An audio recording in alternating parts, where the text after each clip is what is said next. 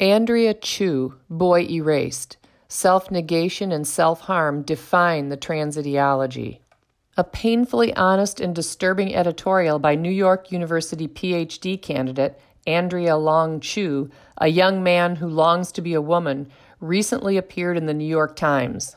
Chu's central thesis is that gender dysphoric persons are entitled to surgery, and that surgeons have an obligation to provide it regardless of their beliefs about what constitutes harm. In Chu's skewed and revolutionary view, quote, surgery's only prerequisite should be a simple demonstration of want. No amount of pain, anticipated or continuing, justifies its withholding, end quote. Chu, who has been taking estrogen and evidently had breast implants, is scheduled for bottom surgery on Thursday, November 29th, and in this pre-op editorial admits what many trans-identifying people likely wish he hadn't, and I quote, "This is what I want, but there is no guarantee it will make me happier. In fact, I don't expect it to. People transition because they think it will make them feel better. The thing is, this is wrong. I feel demonstrably worse since I started on hormones. One reason is that, absent the levees of the closet, years of repressed longing for the girlhood I never had have flooded my consciousness. I am a marshland of regret.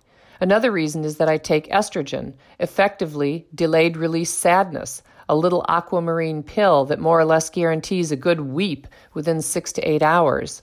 Like many of my trans friends, I've watched my dysphoria balloon since I began transition. I now feel very strongly about the length of my index fingers, enough that I will sometimes shyly unthread my hand from my girlfriend's as we walk down the street. When she tells me I'm beautiful, I resent it. I know what beautiful looks like. Don't patronize me. I was not suicidal before hormones. Now I often am. I won't go through with it, probably." End quote.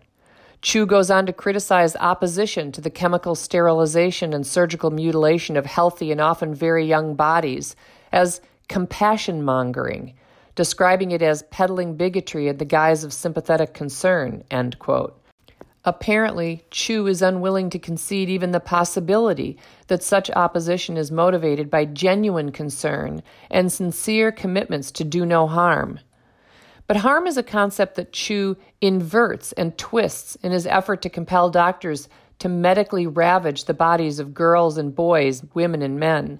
His confusing thicket of childish rationalizations for compelling doctors to concede to the wants of gender dysphoric persons come down to these.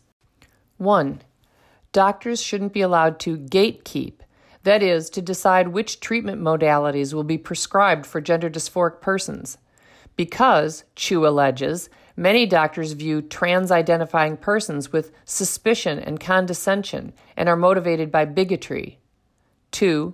Doctors shouldn't use the alleviation of suffering as a criterion for assessing treatment modalities because some of the treatment modalities desired by gender dysphoric patients will not alleviate suffering and may increase it. And 3, allowing doctors to determine the best course of action constitutes an illicit dictatorial control over the bodies of gender dysphoric persons and encourages them to lie by pretending that such treatment modalities will indeed end their suffering. Chu writes, "As long as transgender medicine retains the alleviation of pain as its benchmark of success, it will reserve for itself, with a dictator's benevolence, the right to withhold care from those who want it. As things stand today, there is still only one way to obtain hormones and surgery, to pretend that these treatments will make the pain go away." End quote. Chu wants what he wants, and any impediment, including the knowledge and expertise of doctors, to the satiation of his desire for self-negation is, ipso facto, wrong. This raises the question, does Chu believe his principles should be applied consistently to all medical and psychological conditions or just gender dysphoria? Chu's explanation that doctors are motivated by the goal of alleviating pain is myopic or incomplete. Many doctors believe the practice of medicine, both means and ends, is circumscribed by objective standards that determine the appropriateness of medical options. Those standards derive from objective measures of bodily health and wholeness. The goals are the eradication of disease, the restoration of proper form and function, and the alleviation of pain. The alleviation of pain is limited, too, by ethical principles. Most doctors won't alleviate the suffering of those who identify as amputees by amputating healthy arms. Most doctors won't treat insomnia with propofol. And many doctors won't treat gender dysphoria by chemically sterilizing preteens, lopping off the healthy breasts of girls and castrating boys. Chu's troubling editorial reveals the primacy of subjectivism in the trans ideology. Subjectivism is the philosophical belief that knowledge proceeds from or belongs to individual consciousness or perception, and that there is no external or objective truth. Subjectivism is foundational to the trans ideology, which subordinates objective biological sex to subjective feelings about one's maleness, femaleness, both or neither. This exaltation of subjective experience is exposed in Chu's implicit denial of the objective truth of his surgery. He writes, "Next Thursday, I will get a vagina." No, Chu is not getting a vagina. He will be getting a surgeon-constructed facsimile of a vagina. It won't be materially or functionally a vagina. It will be composed of either the inverted skin of his penis and scrotum or a segment of his sigmoid colon. If skin from his penis and scrotum are used, his fake vagina will not be self-lubricating as vaginal tissue is, and it may grow hair. If a segment of his sigmoid colon is used, his vagina may produce a smelly, mucousy discharge, will be at risk for colon cancer, and will not have the sensitivity of an actual vagina. Even while claiming he will be getting a vagina, Chu acknowledges that his body won't see it as that. He writes, "Until the day I die, my body will regard the vagina as a wound. As a result, it will require regular, painful attention to maintain." End quote. His body will always recognize this gaping hole as the unnatural wound it is, and will seek to close it unless Chu regularly inserts dilating stents.